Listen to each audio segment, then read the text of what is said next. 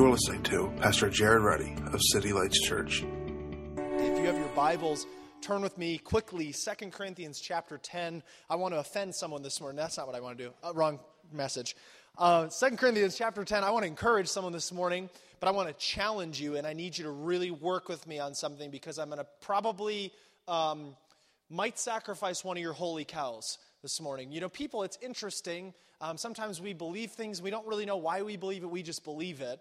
And sometimes the things that we believe actually hold us hostage. 2 Corinthians chapter 10, verse 4, the scripture says this, "For though we walk in the flesh, we're not waging war according to the flesh." That's interesting. Paul's saying, okay, now, although we're humans, although we're people, although we live lives in a world where we've got to work jobs and we have conflict with friends and family and, you know, bills come in and people get sick. So in other words, though we're in a world of flesh, we don't wage warfare in these same terms. So what do? He says this, "For the weapons," verse 4, "for the weapons of our warfare are not of the flesh, but have divine power." So he begins to talk about spiritual warfare. So weapons of our flesh, or weapons of our warfare, are not of the flesh. In other words, we don't fight the enemy with spears and swords and shields. You ever meet anybody like that? They get into prayer time or something like that, and they're coming against the enemy, and they're swinging their arms like this. Paul goes, that's great, it just doesn't work, okay? So we're not fighting the enemy with swords and spears. So he said the weapons that we're using, this spiritual warfare, this battle, this conflict that you're in, is not won through might. It's not won through swords or spears. But the weapons we have divine power to do what? This is interesting. To destroy strongholds. Verse 5. What is a stronghold? "We destroy arguments and every lofty opinion raised against the knowledge of God, and take every thought captive to obey Christ." Another version says like this, the King James, "We cast down imaginations and every high thing that exalts itself against the knowledge of God, and bringing them into captivity unto the obedience of Christ." I want to speak just for a few moments this morning about spiritual warfare. And the understanding that what we see in 2 Corinthians is this, that if we don't take our thoughts captive, our thoughts will take us captive. Have you ever met somebody who is absolutely petrified of something that has no power? Maybe when you were little, you experienced that. You know what I'm talking about? When you actually had something like that happen to me the other day, and I had to tell myself, Jared, you're a grown man, you're 26 years old, no one's going to come in the house. Okay. But, Erin went away for a little bit. You know, she's into CrossFit and stuff like that, so I'm okay. You know, I'm safe when she's around. But she went out for a little bit, and I'm thinking, okay, what's coming to the house? But you know what I'm talking about? When you're young, and it's dark, and you feel that monster is going to jump out of the closet. Just at any moment, something's going to snap. And as you get older, you stop worrying about, monsters coming out of the closet, but you still do have some sort of false, irrational fears. And there's all different types of phobias. People get claustrophobic. I'm talking about Erin. She's not here. That gets me in trouble. But when we were on our honeymoon, the idea of an ocean, we're in Mexico, and you can see the ocean floor, and she's still wondering what's going to get her feet. I'm like, Erin, we're not even in the ocean yet. We're ankle deep. But there's people that have phobias of elevators, right? I don't know if you have phobias of spiders. There could be, if I told you there's a spider here in this room, there's people that would begin to freak out over a spider. You know what I'm saying? Phobias, irrational fears, but feel rational. Now, what's interesting about that is that to be delivered or set free from something like that, to be able to say, I'm no longer scared of spiders or snakes or whatever your type of irrational fear, just think about it for a second. Okay, there it is. Your heart's racing. You're panicking now. You're ready to leave. All right, that idea of coming to the edge of a cliff, and looking down, whatever those types of things that pull on you. You feel these irrational fears. And as we get older, we're not worried necessarily about the monster coming out of the closet. Then we're maybe concerned about these fears, though, of thinking that spider from, way back at the end of the church is going to somehow climb up here and get me, right? It's interesting. Fear. Paul says this, we are in a conflict, a spiritual conflict, a warfare, literally, that you're battling against something, whether you realize this or not, that you are battling against something. Spiritual warfare. You're battling against who? we understand as Christians that that answer is simple. Satan and the demonic world. Now, when you start thinking about Satan, what is the image that comes to your mind? That's a rhetorical question. Let me tell you a story. When I was younger, we hosted a play at our church, and maybe you've seen one of these plays or been a part of one of these plays. Maybe it literally scared the hell out of you. It did for me. I use that because the name of the play, where we have this epic story of people caught in a life and death situation. And I might offend somebody here for a second. I apologize. You still love me, all right? Wherever you are. But the story, the scene would open, and it would be this, kind of the whole idea was based around eternity. It was based around, do you know where you're going? Are you going to heaven or hell? And the story would basically happen. The scene would open up, and there would be one person in the scene that would know Christ. The other person wouldn't know Christ. And then there would be a life and death situation. In a moment, somebody would die, and they'd be standing before the gates of heaven. And if a person knew Christ, they'd be entered into heaven. And if they didn't know Christ, Satan would come out. And I'm telling you, as a child, my heart would explode. Anyone else? And when he came out, it was like the most vicious music would come out, like, right? Satan would come out, and he'd just with a couple demons, and the demons would were thrilled. And Satan was so excited to have this person that denied Jesus, and he pulled, and the people would kick and scream kind of on the way back to hell. And the whole thing went back and forth, and that's why I say it literally scared the hell out of me, because I was like, I want to be a Christian. I just don't want to go with that guy. Because I remember sitting there with hundreds of people thinking that Satan is going to come out of the thing and grab me and take me with him. I didn't know he was going backstage, but I was just wondering where he was going. And what's interesting about that is that so many times, and in that moment I'm thinking, I want to be a Christian because I don't want to go there, not realizing, interestingly enough, I want to challenge your perspective on spiritual warfare, in that this, spiritual warfare, I'm going to make an extreme statement, the lie of spiritual warfare is that the war still continues. The lie of spiritual warfare is that the war still continues. Track with me for a second. We don't realize this, that the Christian perspective of spiritual warfare has been absolutely influenced by Greek mythology. We don't recognize that we look at Satan as God's archenemy and in a turn, or in a sense, equal. If I say light, you say dark. If I say black, you say white. If I say sweet, you say sour. If I say big, you say small. And we live in a world of contrasts. We live in a world where something is great, that means the other thing is not great. We constantly compare and contrast. But when I say God, who do you say? You can't say Satan, because the book of Psalms says, for he is our God and there is no other, there is no equal. So to view Satan as God's archenemy is nothing short of Greek mythology. It's not Christianity. I'll press it one step farther. What we see in the book of Revelation is this, is that Satan is not looking forward to hell. He is tormented in hell. That hell is not Satan's victory. He is not the god of the underworld. He is not happy there. It's not something where at the end of the day he gets to go, oh good, I'm going to torture Christians. And if you've read a book about that, I'm sorry, it's wrong. Actually, I'm happy it's wrong. Because Satan does not torment Christians in heaven, or he does not torment unbelievers in hell. Satan is vanquished, and the book of Revelation clearly tells us that hell is his ultimate desolation, not his victory. But I don't understand that.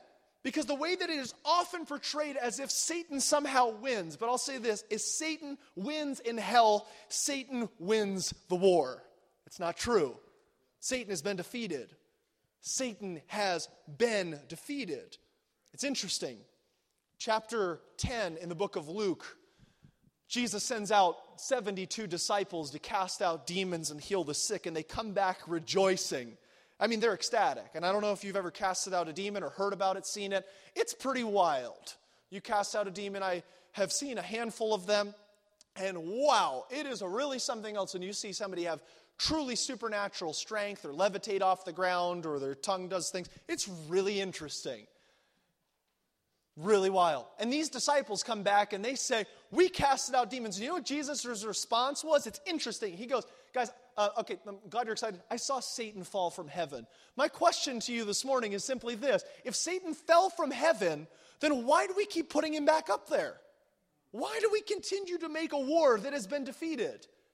I'm not saying that spiritual warfare is not real, and everyone, I'm not sure about this. I'm simply saying the war has been won. Your agreement with who is over your life determines everything. The book of Colossians tells us that Jesus on the cross spoiled principalities and powers. The word there is disarmed. He took out the weapon. Satan, in opposed to our lives, is weaponless. There's no bullets in the gun. He has no power. Now, maybe the religious thing in you is going, well, hold on, but Satan's attacking me. Oh, absolutely he's attacking you. Absolutely there's conflict. Don't get me wrong. But the scripture is clear that it's this. 1 Peter tells us that Satan goes around like a roaring lion seeking whom he may devour. What does that mean? It doesn't mean that he is a lion. It means that he is looking for willing prey to be devoured. I'll take it one step further. Satan fell from heaven. Remember what Satan was in the garden? What did he come to Adam and Eve as? A snake. Think about that. So it's interesting, as you look at the scripture, Satan starts as a snake in the book of Genesis. What does he look like in the book of Revelation? He's a dragon. Now my question is, who changed, Satan or our perception? Did Satan someday wake up and go like, look, I'm a dragon now? No, he is the father of all lies. It's kind of like Wizard of Oz, the great and powerful Oz, and then you find out, you're Oz? I truly believe with every single thing in me that at the end of time, when we see Satan, the thing that is going to shock us is not about how big and powerful and as great as he is, but we're going to look at him and go, you did that? This was all smoke and mirrors.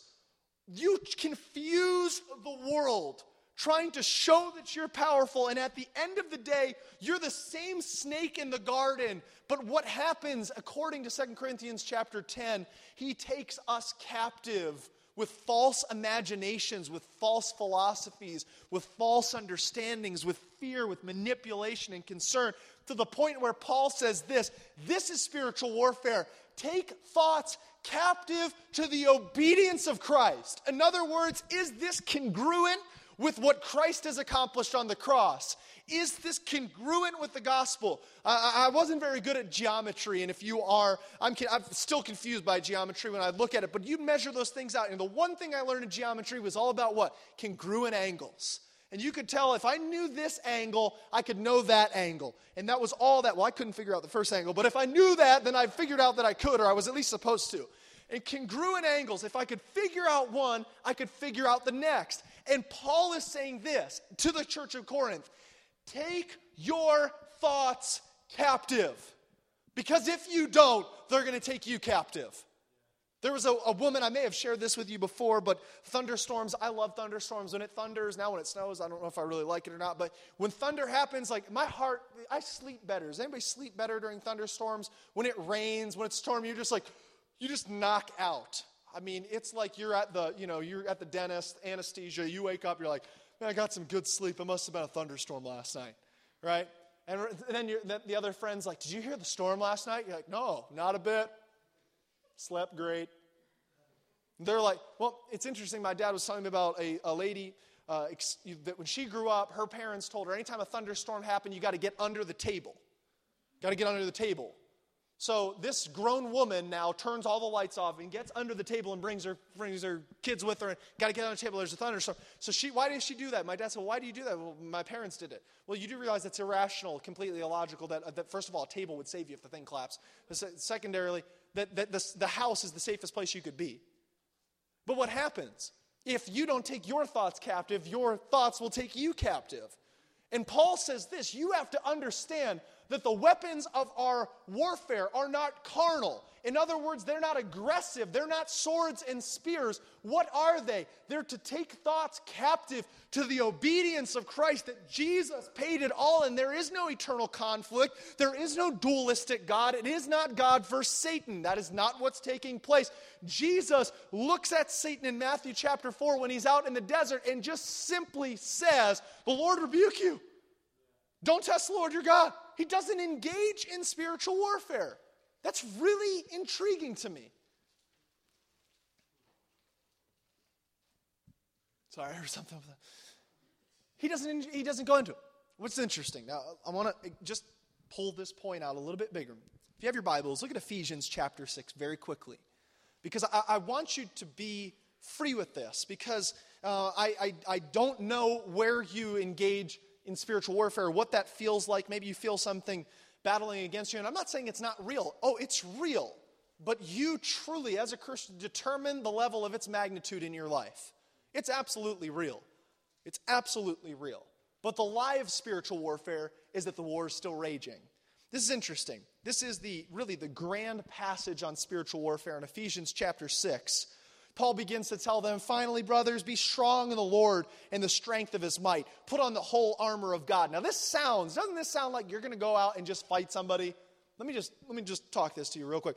I'm going to fight somebody. Put on the whole armor of God that you may be able to stand against the schemes of the devil. For we do not wrestle against flesh and blood, but against the rulers, against the authorities, against the cosmic powers of this present darkness, against the spiritual forces of evil in the heavenly places. Therefore, take up the whole armor of God, that you may be able to withstand in the evil day, having done all things to stand firm.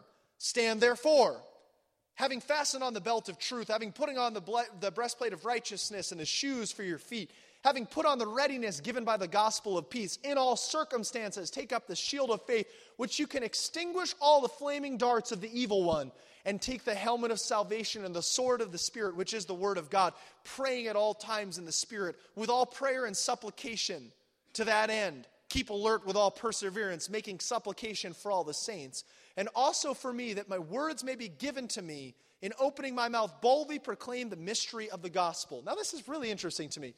I was reading that the other day, and I've been praying about this, and I'm thinking, oh my goodness, the lie of spiritual warfare is that the war rages on. The lie of spiritual warfare is that Satan still has power and dominion in this world.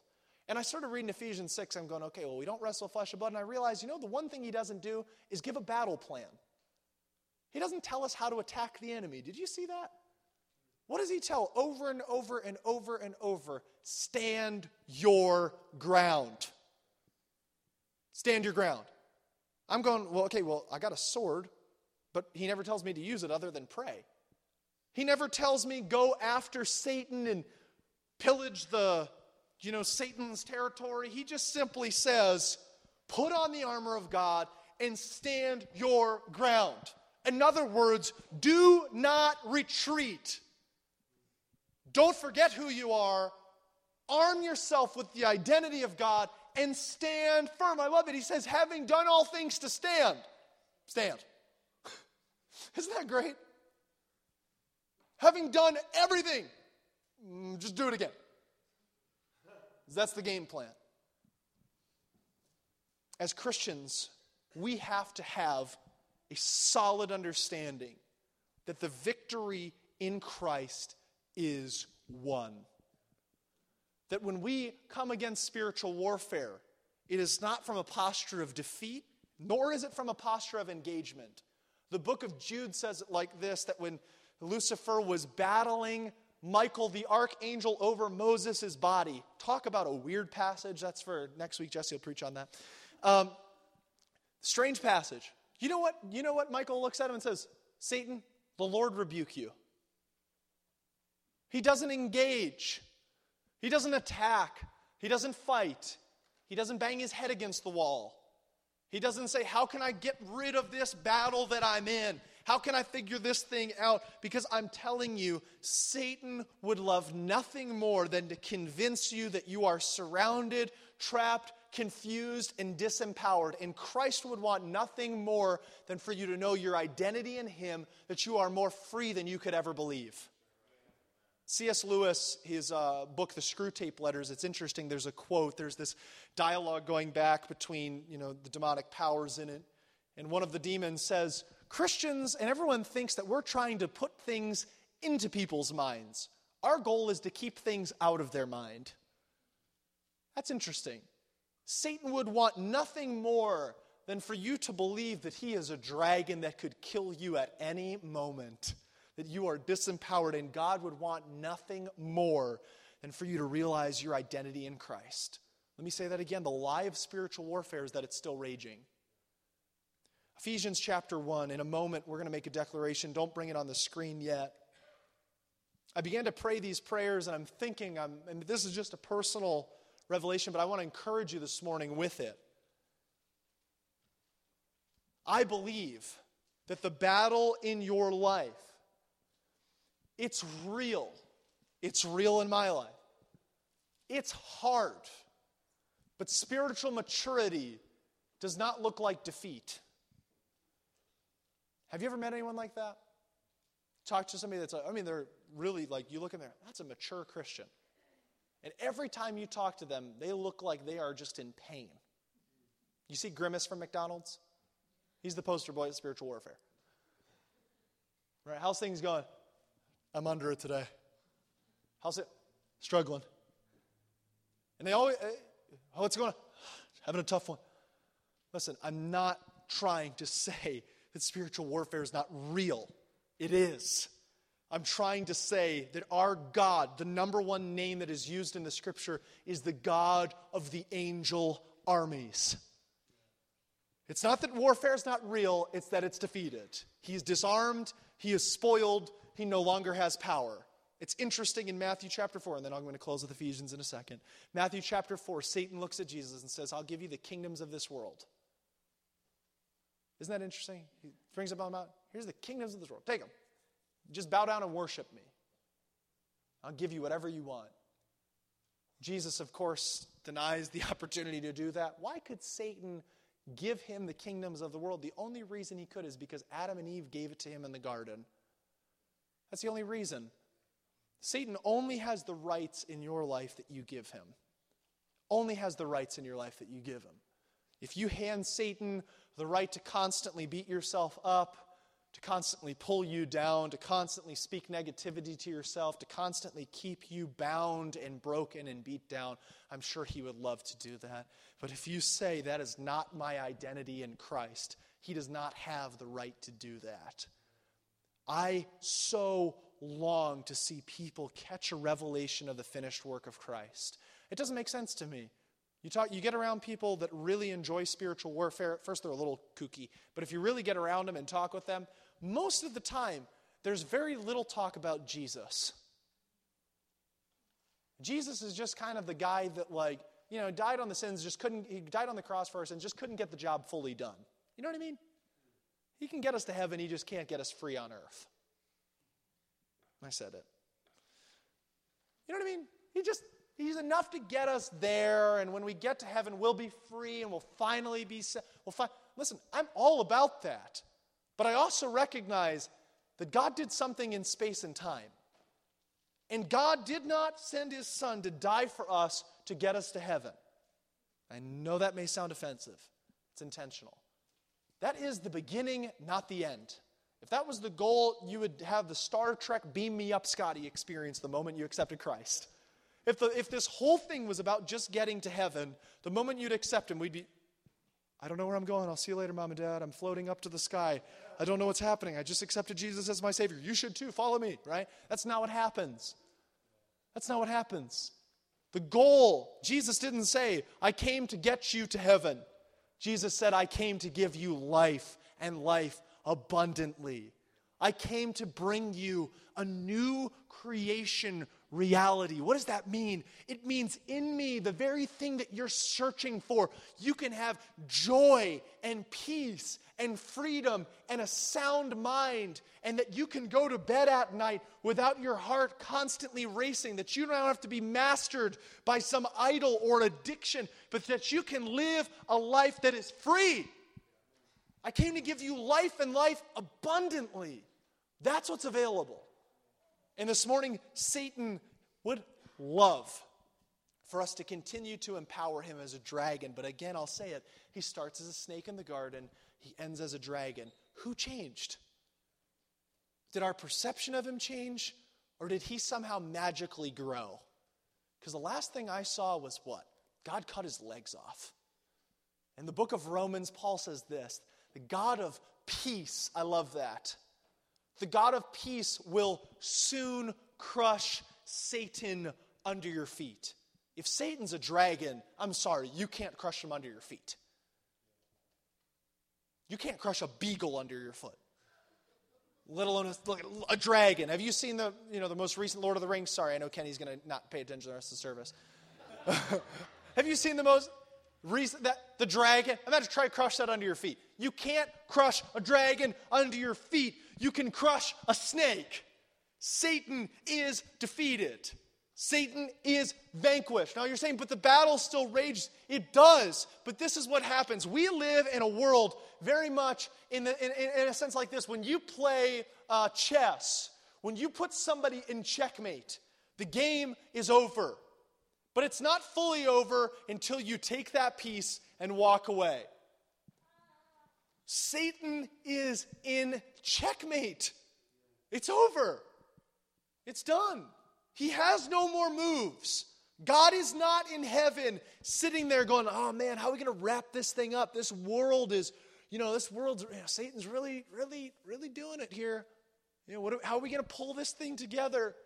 No, we also see in 2 Corinthians, the scripture says this, that the God of this age, speaking of Satan, little g, has blinded the eyes of unbelievers, lest they believe. In other words, Satan is smoke and mirrors, constantly trying to say the battle rages on, lest they believe, the scripture says, the glorious light of the gospel.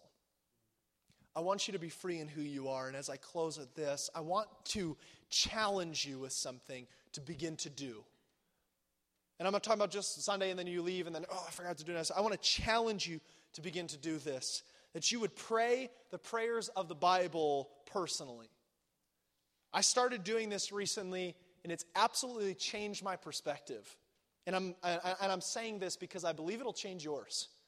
I used to read over the book of Ephesians and kind of mumble through it. I wouldn't even pray it because I'm reading somebody else's prayer. And I didn't realize that Paul is not just praying for people that lived 2,000 years ago. Paul is praying for Christians. If you'll stand with me as we close this morning, worship team, if you would come. I want to put this declaration up on the screen. And this is Ephesians chapter 1. We had a leader when I was in youth. Every time he'd give his testimony, can I give you the testimony? This is what it was every time. Yeah, when I was young, man, all of the girls really loved me. I was super popular. And he'd go on for about 10 minutes about how great of a football player he was, how great of an athlete he was, how amazing he was. And then his testimony would end like this, and then I came to Jesus. The end. And every time I'd walk out of there, I'd be so confused. I'm like, I can't tell if you're happy, you're a Christian, or if you're like bummed that you got saved and Jesus sentenced you to a life in church. You know what I mean? Like, I was so cool, and then I'm going to go to heaven forever, but I just got to put up with this terrible church thing for the next 60 years unless I die early. You know what I mean, though? I was so cool in high school, literally everyone liked me. I was a star. Man, we had so much fun, man. I remember this one party, and I got saved.